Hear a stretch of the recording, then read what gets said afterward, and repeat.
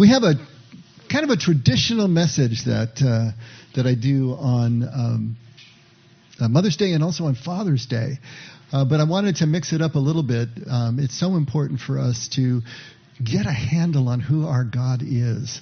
And Mother's Day is a perfect opportunity to kind of expand that awareness. But I wanted to start this way. Do you all know the difference between patriarchal and paternal? Patriarchal and paternal. You know, they sound kind of the same. They both come from the Latin root word pater, which means father. Mater is mother, in case you were wondering. But they're very different. Or at least they're different enough. Patriarchal obviously refers to a group or a system or a society that is completely controlled by men.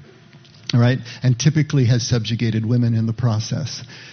Paternal is a group, a system, or a society where the leadership restricts the freedom, the autonomy, and the responsibility of the people, supposedly for their own good. Now, that leadership can be male or female, it can be anybody, but that is the basic difference. And there's a reason that I wanted to kind of try to point this out. For instance, our country started as a patriarchal system, obviously, like pretty much every civilization that has graced the face of the earth. There are a few systems in China and India, Far East, Africa, where women are in leadership and even property is passed down through the maternal line. But most anthropologists say that there really are no pure matriarchies in recorded human history. So, United States, no exception, totally a patriarchy, all run by men. And mostly white guys on top of that, right? And so you've got these men. Now, it's amazing to me to think about this. But do you know when women were granted the right to vote? It was 1920. 19th Amendment in 1920, when women were granted the national right to vote. Now, I want you to think about this. The United States is 247 years old. That means for the first 144 years, women couldn't vote in national elections. It's only been 103 years since. So we still got 40 years to 50 years to catch up before it's at least equal. You know, it's just amazing to think about that. And but you get this one for free. Who was the first woman to be elected to Congress, to a national office? Her name was Jeannette Rankin. And she was elected to Congress in 1916, 4 years before women had a national right to vote, because certain states had granted women suffrage previously, starting in as early as 1869 in Wyoming, right? What year was that? 1916? What state do you think she came from? It's amazing, but it was Montana. I think if any place there was going to be toxic masculinity, it would be Montana. Yeah, they were the first ones to elect a woman. Here's where I'm going with this. The United States was patriarchal, but at the beginning, it was not paternal at all. In fact, it was wild and woolly. There was so few restrictions on the people at that time.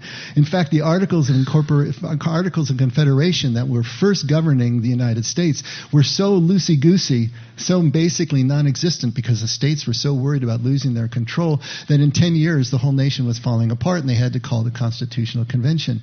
The Articles of Convention didn't even have any way to regulate commerce. They didn't have any head of foreign affairs. There was no way to do the things that nations needed to do on the world stage. So it was anything but paternal. Yet it was patriarchal. Now fast forward to today. The United States is much less patriarchal. There's almost a third of women in Congress now. I think it's 28% or something like that. So much more women involved in leadership, many more women involved in decision making in the country. And yet the country is becoming more and more paternal.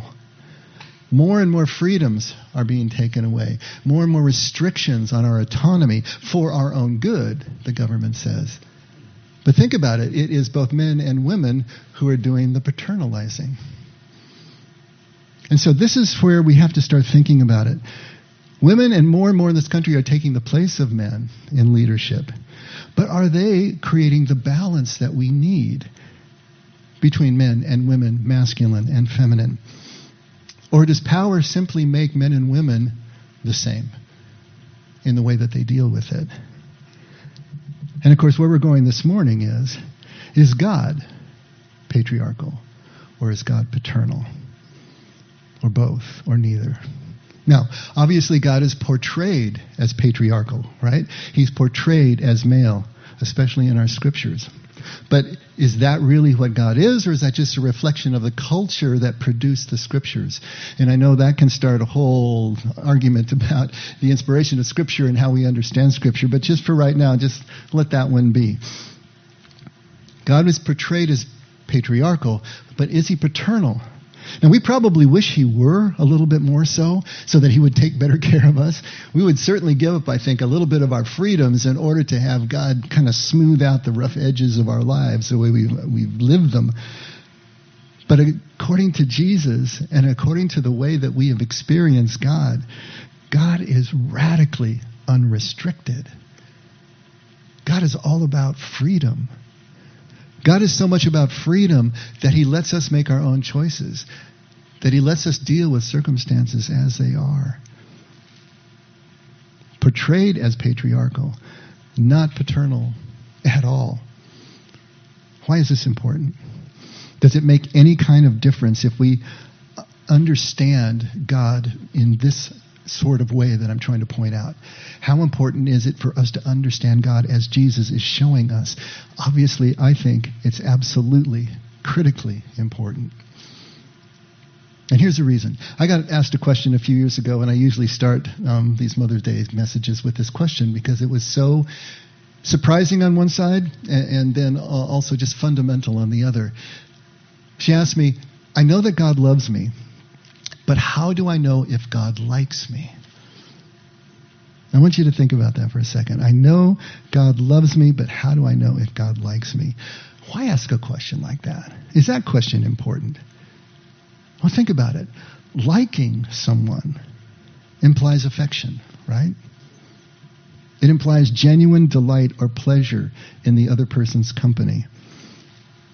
It implies a playful attention, a desire to be with. It implies fun, having fun with someone. Liking is what we actually, let me put it this way. If someone likes us, that's how we feel and know that we're loved. It's the liking part of it. It's that affection. It's that delight. It's how the face lights up when you walk into the room. Now, we're commanded to love. God commands us to love. God commands us even to love the enemy. But notice that God never commands us to like anyone. Why? Because it's not possible to command us to like anyone. This is why liking is so precious. We can choose to love. We can be commanded to love, but not to like. That liking is not under our control. If it were, I would like broccoli. And maybe not bacon.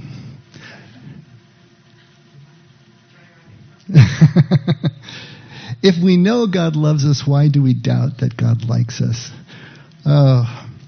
One, maybe because we know how unlikable we can be, and how could God possibly like us? Because we know. But I think the second, maybe more important reason is that we focus on God as Father. We focus on God as male. We focus on love as justice and obedience to justice. And that we associate maybe with our human father, where love was earned approval. We had to earn approval. It didn't just come to us. And the world backs that up. The world has the same system. It's pay to play, right? We have to perform in order to find our approval. But is this the correct focus? Is this the way we're supposed to be focusing on God? Because if we focus on God as Father, what about Mom? Because generally, Mom likes us, doesn't she? A lot more easily than Father. She likes us without pre-approval. And so the question has to be, is God mother as well as father? Now, there's no mother God in the Bible. You can look for it all you want to, but you won't find God referred to as mother in the Bible. But look for God as feminine. Look for God as female. Yes, that's all over the place. And this is maybe what we don't know, what we don't really understand because of our patriarchal society, because of our patriarchal church that has taught us not to really look any deeper, to see the balance that is there in Scripture. And here's something that you can put on your fridge, all right? We will never know Father God until we know Mother God. There is no way to do that until we can know love beyond just duty, love beyond mere justice. When we know love all the way to playful affection, when we know love all the way to desire and delight, now we're understanding something about our God, something about the God that Jesus was trying to show us. Now, the language of Scripture is our first clue. Even before we get to Scripture itself, the language of Hebrew and Aramaic are telling us something. And we go over this every year. I'm going to do it kind of briefly, although we got some new faces, so I got to make sure that I get you enough of this. In Hebrew, the word for father is abba. Aleph, bet are the two letters. We would say A and B. Now, Aleph means the strongest or the most excellent of any system or form. And it can be the greatest tree, it can be the greatest animal, the greatest person, but that is what the Aleph stands for. It's greatness. And each letter of the Hebrew alphabet has a meaning. And so you string those meanings together letter by letter and create words that are the sum of those meanings, all right? So Aleph means strong. Bet is the word for house. So literally father means strong house. And that's the way the Hebrews understood father, as Ab, as the strong house. He was like the tent pole that held up the tent. He was the one who gave structure to everything. He was king and executioner and judge and jury, all of those things to the clan, to the family. He was the one who gave the strength to the house and kept it going. Now, mother is M. And even though it's pronounced with an E, it's still Aleph. Aleph can be pronounced as an A or an E. And then Mem, the RM word. And that literally means strong water. The M, you can even see the ripples of the water still in the original pictograph. But strong water, what in the world does that mean? But when the Hebrews tanned their hides, they would boil them in vats of water. And what would come to the surface was this thick, sticky substance that they would scrape off and literally use as glue to glue things together, glue their tents together and whatnot. So the idea of strong water is this sticky substance because they understood the mother as the glue that held the family together. The father was the strong house who gave structure to the institution, but the mother was the heartbeat of the house, the one who brought all the relationships together. She was the one who created the intimacy. Strong house, strong water. This is a balance that is being struck between accomplishment and performance and relationship and compassion, between being and doing, between Martha and Mary. Do you see the balance here between the two? The Hebrew mind couldn't conceive of one without the other. The two worked completely together. Both were essential, both were necessary, they were complementary. This is the way their lives work. This is the only way their lives work. In a subsistence culture, this was survival. This was how the family continued. This is how the house stood. Now, human fathers and mothers were like this in the Hebrew conception, but now what about God? Is God father? Is God mother? Is God both? Is God neither? Is there a mother God in Scripture? As I said, not per se, but let's take a look and see what we can find. First of all, in Proverbs 1, starting at verse 20, and they are in the insert that's in your handouts, and Brandon will be putting them up, I'm sure. Proverbs 1, starting at verse 20. Wisdom shouts in the street. She lifts her voice in the square. At the head of the noisy streets, she cries out. At the entrance of the gates in the city, she utters her sayings. So here's wisdom, hockhmah in Hebrew. This is wisdom personified as female. Always as female. There are so many words in Hebrew that are feminine words that we don't even realize. And how would that change our understanding? Wisdom is understood as a feminine quality. Because knowledge is something that you can attain. Wisdom is something that you experience. It's only in the intimate experience that you gain the wisdom, not just the data, not just the accomplishment of learning something, but now the living in relationship, the living through incidents that give you the wisdom that complement the knowledge. But Ruach, or Ruach in Aramaic, which means spirit, malkutha, which means kingdom, shekinah, which means the dwelling, which was understood as the presence of God, all of those are feminine words. So think of this: spirit, kingdom, God's presence are all feminine. The spirit literally should be referred to as she. Kingdom should be queendom, because it's a feminine word. And God's presence, very presence, is understood as the intimacy of a mother's love. So here, just in the words themselves, we're balancing wisdom and intuition and intimacy with intellect, accomplishment, and performance. But both together, inextricably linked, necessary and complementary. Take a look at Hosea, chapter 11, verse 1.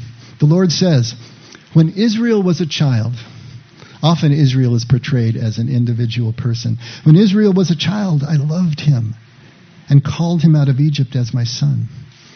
But the more I called to him, the more he turned away from me. My people sacrificed to Baal. They burned incense to idols. Yet I was the one who taught Israel to walk. I took my people up in my arms, but they did not acknowledge that I took care of them. I drew them to me with affection and love. I picked them up and held them to my cheek. I bent down to them and fed them. Is that beautiful? God is often anthropomorphized as female in that mother's role. One of the names of God is El Shaddai, normally just translated as the mighty one or the mighty God. But literally, you know what it means? I sometimes get in trouble for this. Shaddai is the Hebrew word for breast. And so literally, El Shaddai is the mighty teat. Why would they call God El Shaddai? Because they understood him in this way. God was the one who suckled them. God was the one who provided everything that they needed. God was the one in that role for them as mother, and they as suckling infants. It's so important to see this in the very words themselves, and then the words that make up the passage of Scripture then come alive with this balance that is being struck here. There are many more references to God as female. Take a look here. Hosea, again, chapter 13, verse 8. God is described as a mother bear. Like a bear robbed of her cubs, I will attack them and tear them asunder. In Deuteronomy 32:18, God is described as a woman who gives birth. You were unmindful of the rock that bore you. You forgot the God who gave you birth. Isaiah 42:14, God is speaking as a woman in labor here. God, for a long time I have held my peace. I have kept myself still and restrained myself. Now I will cry out like a woman in labor. I will gasp and pant. Isaiah 49:15, God is comparing herself, to a nursing mother. Can a woman forget her nursing child, or show no compassion for the child of her womb? Even these may forget, yet I will not forget you. Isaiah 66:13, God is speaking as a comforting mother. As a mother comforts her child, so I will comfort you. You shall be comforted in Jerusalem. Psalm 131, verse 2, David is seeing God here as mother also. But I have calmed and quieted my soul. Like a weaned child with its mother, my soul is like the weaned child that is with me. Into the New Testament, Matthew 23, verse 37, and also mirrored at Luke 13:34, God is speaking as a mother hen here. This is Jesus. Jerusalem, Jerusalem, the city that kills the prophets and stones those who are sent to it. How often I have desired to gather your children together as a hen gathers her brood under her wings, and you were not willing. There's so much imagery in the Old Testament especially of God as a bird, as the mother bird, building the nest, covering with the wings. Take a look at Deuteronomy. I didn't have room for all this, but you have the verses there if you want to look them up later. Deuteronomy 32, verse 11, like the eagle that stirs up its nest and hovers over its young, God spreads wings to catch you and carries you on pinions. Ruth 2:12, may you be richly rewarded by the Lord, the God of Israel, under whose wings you have come to take refuge. Psalm 17:8, keep me as the apple of your eye. Hide me in the shadow of your wings. Psalm 57:1, I will take refuge in the shadow of your wings until the disaster has passed. Psalms 91:4, he will cover you with his feathers, and under his wings you will find refuge. That one is really interesting to me because it uses feminine imagery, but with masculine pronouns. Kind of an interesting mix there, right? Now, does the Bible ever refer to Mother God? No. If the Hebrews understood God, and they did, as having both masculine and feminine attributes, why didn't they refer to God as Mother? There's one possible argument that made sense to me from a scholar, and see how it sits with you. But it's just another part of the puzzle. Despite these maternal images, all the ones we've been reading, the Bible never used the feminine gender for God and never called God Mother. In an ancient patriarchal culture, and make no mistake, the ancient Hebrews were patriarchal, it is not surprising that the ancient Hebrews used masculine pronouns for God. But we should not take that to suggest that God is masculine only or male. According to the Hebrew scholar Samuel Tarian, the reason the ancient Hebrews never called God Mother was that they reacted against the allurement of the mother goddess cult because they somehow sensed the difference between true divinity and deified nature. Now, Israel was in the midst of all those Canaanite religions that were all goddess cults in the way he's going to speak of these. According to Tarian, ancient mother goddess worship, unlike certain modern-day revivals, was never about empowering or glorifying women. It was about glorifying nature with a capital N. Ancient goddess worship didn't arise from a veneration of female humanity, but rather from an identification of the divine with nature itself. In essence, Mother Earth was worshipped as Mother Goddess. All the primary attributes of nature, fertility, sexuality, life, health, death, were associated with the ancient Mother Goddess cults that surrounded the fledgling nation of Israel as it left Egypt. These religions tended to merge sex with religious ecstasy and economic security, agriculture, and husbandry. And many of their religious rituals involved sexuality and temple prostitution. The law and customs of the Hebrews as they left Egypt steered them onto wholly different ground from the polytheistic and nature religions around them. Instead of a culture focused on death and the afterlife, Israel was focused on life and this present existence. Hebrews were forbidden to communicate with the dead, to embalm or mummify their dead. Even to touch a corpse was to become ritually unclean. They fiercely worshipped only one God, and their law prohibited them from making any drawing, sculpture, or representation of their God, who was pure spirit and could not be worshipped through idols. Hebrews were prohibited from all the religious actions of the ancient nature and mystery religions around them in an attempt to keep them distinct as a culture and focused on their one God. The Old Testament's silence in calling God Mother was not meant to deny God's feminine attributes. It was an attempt to emphasize God's transcendence over nature and to steer the Hebrew tribes away from the ancient goddess religions that overemphasized God in nature and nature as God. At the same time, calling God Father was not meant to imply that God had only masculine attributes or was somehow male. The Old Testament consistently merges the images and metaphors of the strength and provision of fatherly God with motherly compassion and love, as the maternal images suggest. This is the balance that we see. If we really read the Scriptures, if we read them with an open mind, And you women may be thinking, well, this still doesn't wash very much. They still should have called God mother. All right. Sue the Hebrews. What can we say? But that balance is there. It is there for us to see. Now you may be asking, how can God be both father and mother at the same time? How does that work? As a metaphor, think about this. The earth is round and flat at the same time, isn't it? The earth is round in fact. We know that now. We've been out there and we've looked back at it. We realize it's a sphere, it's round. But in our day-to-day experience, it's flat. We rely on that flatness. That's how we survive. It's how we set a table. It's flat. It's round in fact, but it's flat in experience. In this same way, God is Father in fact. God is Father as we conceive of God in our minds. But God is Mother in our day-to-day experience. That's the way it works.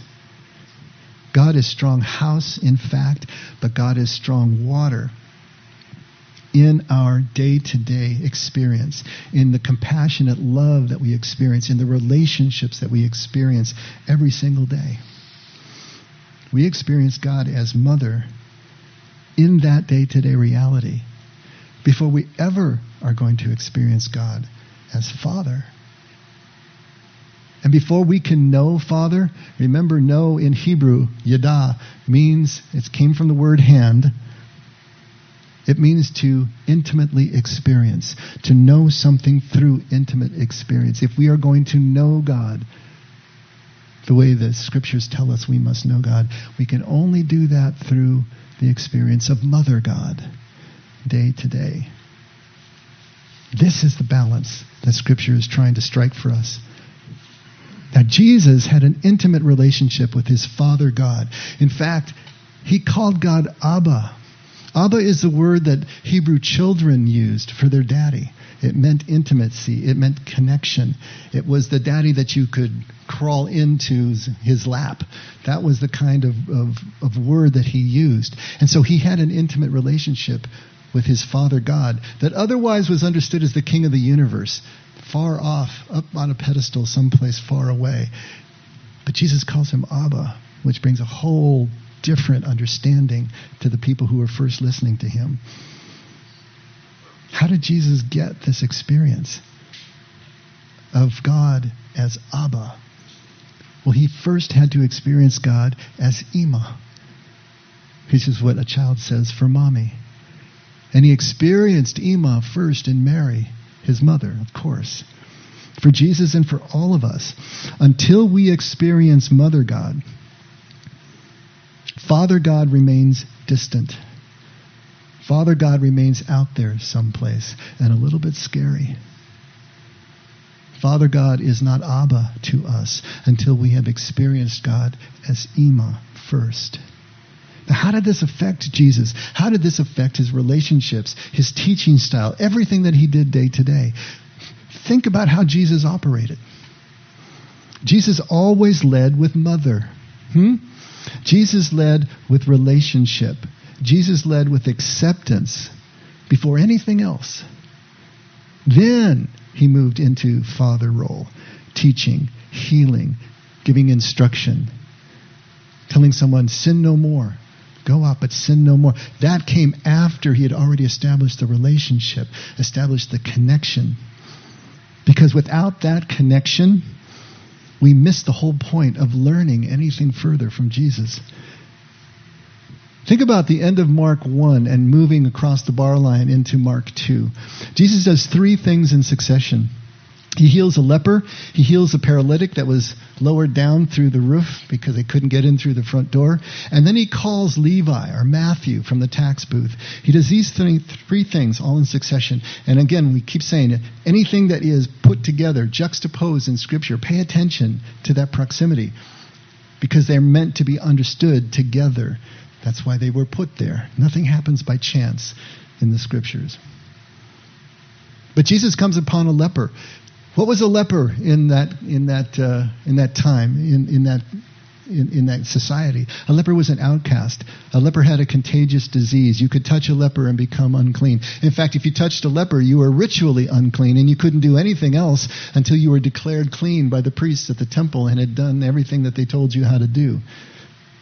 So as soon as a leper came anywhere near uninfected people, they were obligated to say unclean, unclean, and then everybody could give them a wide berth. They weren't allowed inside the city walls. They were outcasts. They had to live outside. They couldn't engage in any kind of commerce, any kind of trade, which means they were beggars at that point until they were finally declared clean again. Jesus comes upon this leper. The leper says unclean. What does Jesus do? He walks up to him and touches him. Before he heals him, he touches him first. He risks infection. He risks being ritually unclean, but he touches him first. He breaks that ritual boundary. And then he heals. When the man is lowered down through the roof of the room, what's the first thing he says to him? He knows why he's there. He knows why his friends ripped out the roof in order to lower him down. But he says, son, and the word he used there, son, is the word he used for his most intimate friends. He's already showing the connection. Son, your sins are forgiven. Son, you are totally in relationship and communion with us. And then he heals. And when he's walking by the toll booth, he's walking by the taxation. It really was a toll booth. He collected tolls for people that were taking goods and across the road. He just looks over his shoulder and says, Levi, come follow me. Levi can't get out of that booth fast enough.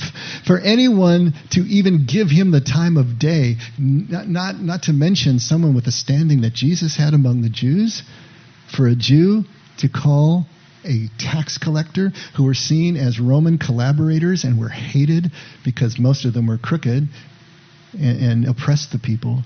And Jesus, without any thought to who he was or what he had done, come follow me. And Levi is so excited, he invites Jesus to dinner that night, and Jesus accepts. Another faux pas. You would never go into the home of someone who stood outside the law. Jesus does that. He breaks ritual boundaries. He breaks theological boundaries. He breaks social boundaries in order to establish the connection before he does anything father-like.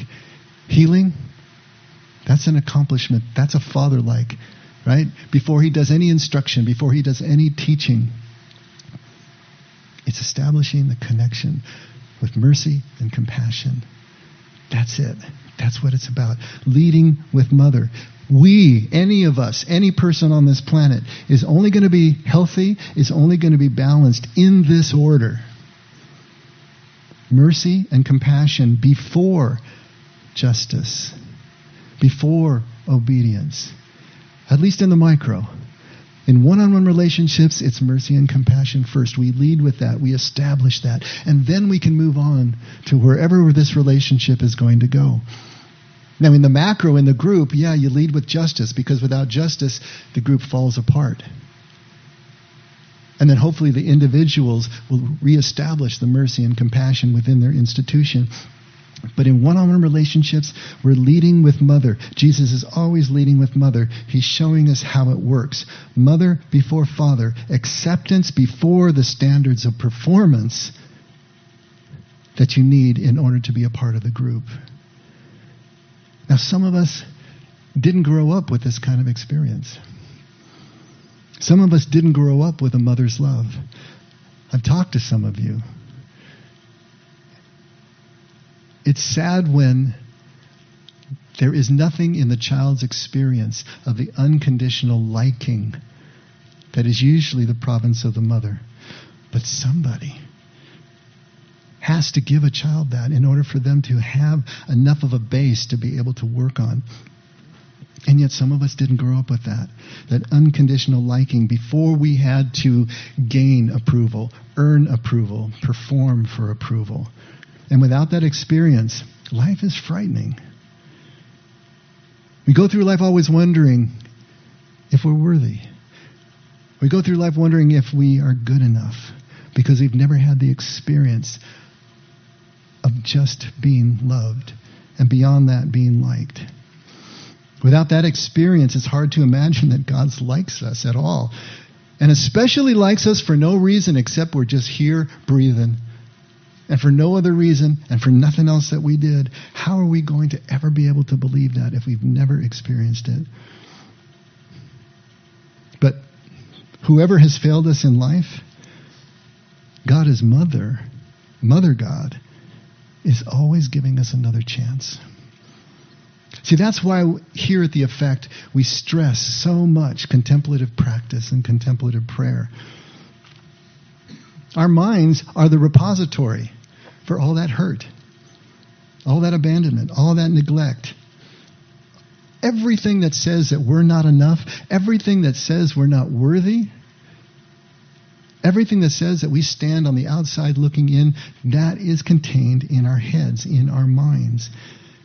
And as long as God remains in our thoughts only, then he remains Father only as a concept. A concept always demanding performance for approval. As long as we keep God there in our thoughts as a concept, that is the reality that we must endure. But when we silence our thoughts in centering prayer, in contemplative practice, in mindfulness and meditation, when we move out of our head, leave those thoughts, leave all that programming behind, when we start to live moments in pure presence, that's when we meet Mother God. When all that is silenced and we can just be spirit to spirit, face to face, that's when we meet Mother God. And for many of us, this may be the first encounter with true mother's love that we've ever had. And that changes everything in our experience. In Hebrew, there are two words that describe prayer. One is keva, and the other is kavanah. Keva and kavanah express the paradox that we're trying to ride here in experiencing God as Father and Mother. I want to read you one last bit about the way Hebrews looked at prayer and see if this ties a bow on this thing. There is a specific difficulty of Jewish prayer. There are laws, right? How to pray, when to pray, what to pray. There are fixed times, fixed ways, fixed texts. This structure and routine of prayer is called keva in Hebrew. On the other hand, prayer is also worship of the heart, the outpouring of the soul, an inner devotion called kavanah in Hebrew, that literally means intention, sincere feeling, or direction of the heart. Thus, Jewish prayer is guided by two opposite principles: order and outburst, regularity and spontaneity, uniformity, individuality, law and freedom, duty and prerogative, empathy and self-expression, insight and sensitivity, creed and faith, the word and that which is beyond words. In other words, Father and Mother, right? These principles are two poles about which Jewish prayer revolves. Since each of the two move in the opposite direction, equilibrium can only be maintained if both are of equal force. However, the pole of regularity usually proves to be stronger than the pole of spontaneity, and as a result, there is a perpetual danger of prayer becoming mere habit, a mechanical performance, an exercise in repetition. The fixed pattern and regularity of our services, our religious services, tends to stifle the spontaneity of devotion. Our great problem, therefore, is how not to let the principle of regularity, keva, masculine, father, impair the power of spontaneity, kavanah, intimacy, devotion, feminine. It is a problem that concerns not only prayer, but life as a whole. In prayer, halakha is the word for the Jewish law, insists upon the presence of inward intention, of kavanah, over mere external performance. Maimonides, a 12th century Jewish philosopher, declared, prayer without kavanah is no prayer at all. Whoever has prayed without kavanah ought to pray once more. Those whose thoughts are wandering or occupied with other things need not pray until they have recovered their mental composure. Now there's a good rule of thumb, huh? And he takes it further. Hence, on returning from a journey, or if one is weary or distressed, it is forbidden to pray until the mind is composed. Oh, I like that one. Let's put that one on our fridge. The sages said that upon returning from a journey, one should wait 3 days until rested and the mind is calm, then pray. Prayer is not a service of the lips.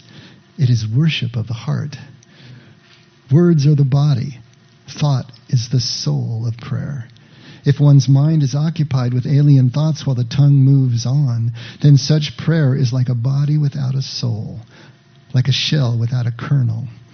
And so it is with words of prayer when the heart is absent. And so it is with words of prayer when the heart is absent. Prayer becomes trivial when ceasing to be an act in the soul. The essence of prayer is agadah, inwardness. Yet it would be a tragic failure not to appreciate what the spirit of keva does for prayer as well, raising it from the level of an occasional experience to that of a permanent covenant. You see that? It is through the structure of keva that we belong to God, not occasionally, intermittently, but essentially, continually. Regularity of prayer is an expression of my belonging, which remains valid regardless of whether I am conscious of it or not. We need both. We need the structure. We need the discipline to the structure, or nothing happens at all. But if we don't bring our whole heart and soul to it, then nothing happens at all. We need keva and we need kavanah. We need both structure and intention. We need mind and heart, routine and spontaneity, logic and intuition, duty with playfulness, justice and mercy, loving and liking, father and mother.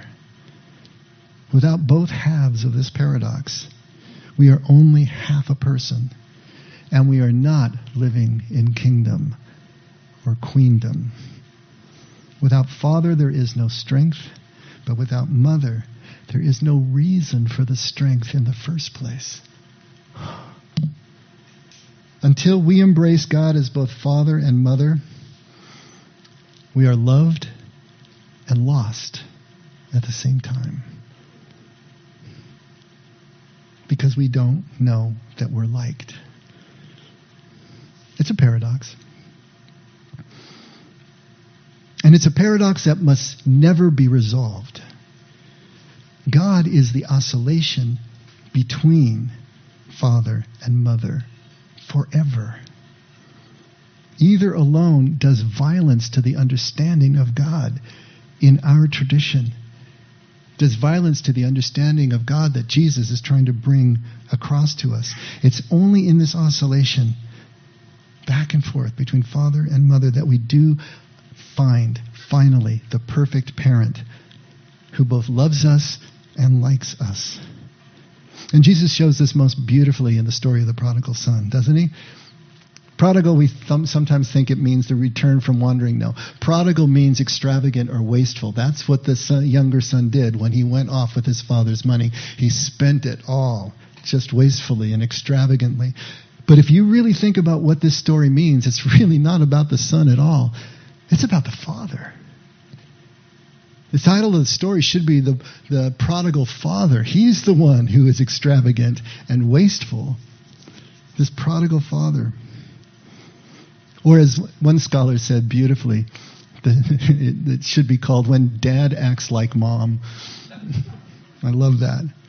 And you all know the story. Man has two sons. One is the stalwart one, the loyal one who stays and does everything according to Hoyle. And the other one is kind of the goofball, right?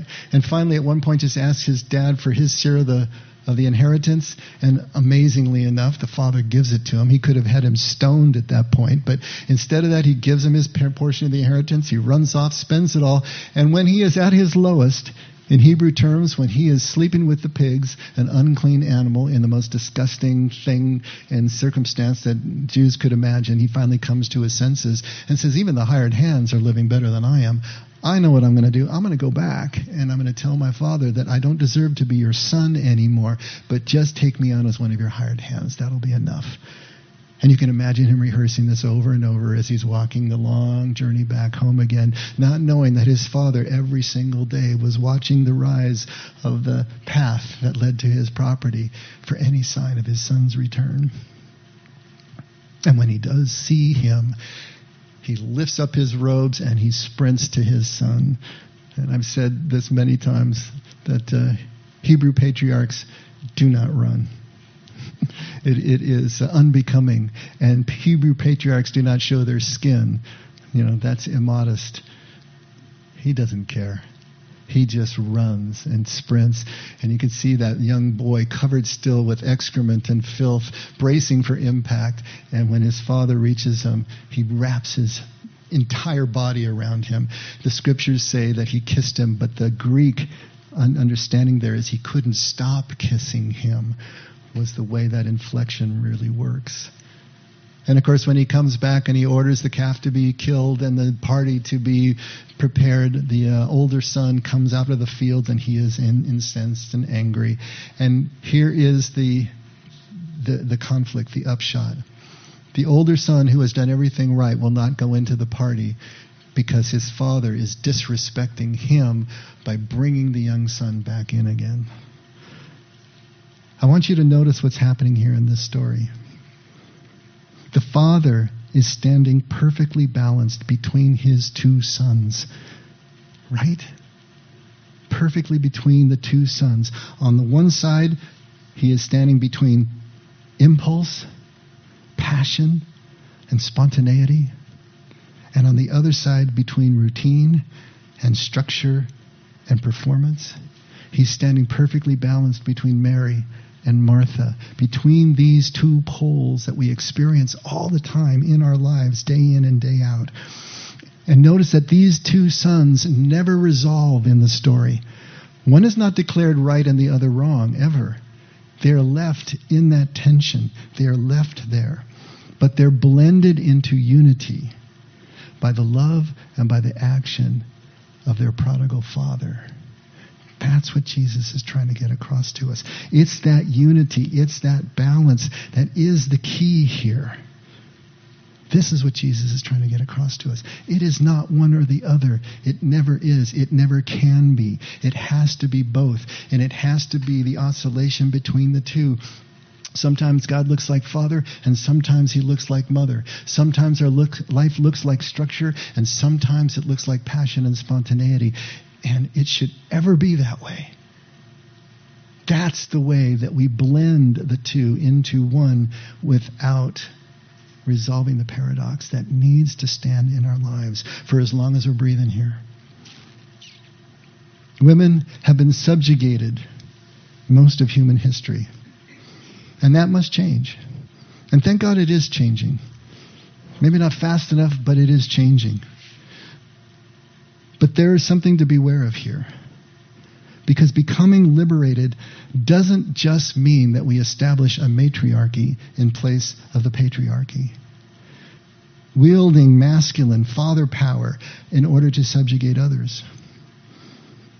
It seems like every side of every issue today is trying to wield that masculine father power to subjugate the other side. What we need is mother balancing all of our interactions, every one that we do, both personally and also publicly.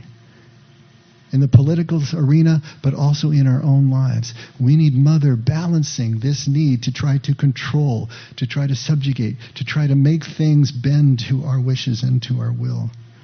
Because without that balance, matriarchy is just another patriarchy run amok, no matter what we call it. If we feel the need to try to co-opt God to our side, whatever side that happens to be, we've missed the whole point. We've missed God.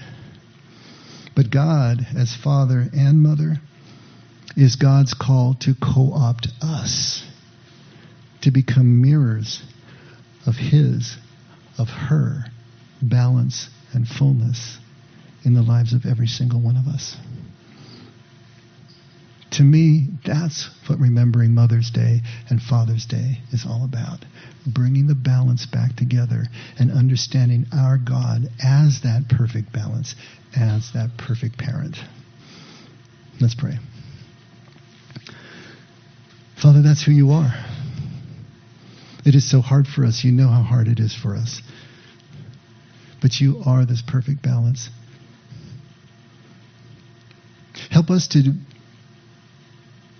become better friends with the concept. Help us to understand what that balance means, but then not just leave it in our minds, but bring it down into every experience of our lives so that we are living that balance. We are leading with intimacy and compassion, but we still have the structure and the discipline and the backbone to do what we need to do in life. Both appropriately timed, guided by love, and brought into each relationship so that we can go beyond love into really liking the life that we're leading. Father, thanks for all of this. Thanks for doing it first. Never let us forget we can only love or like because you did it first. And we pray this all in Jesus' name. Amen. Let's all stand.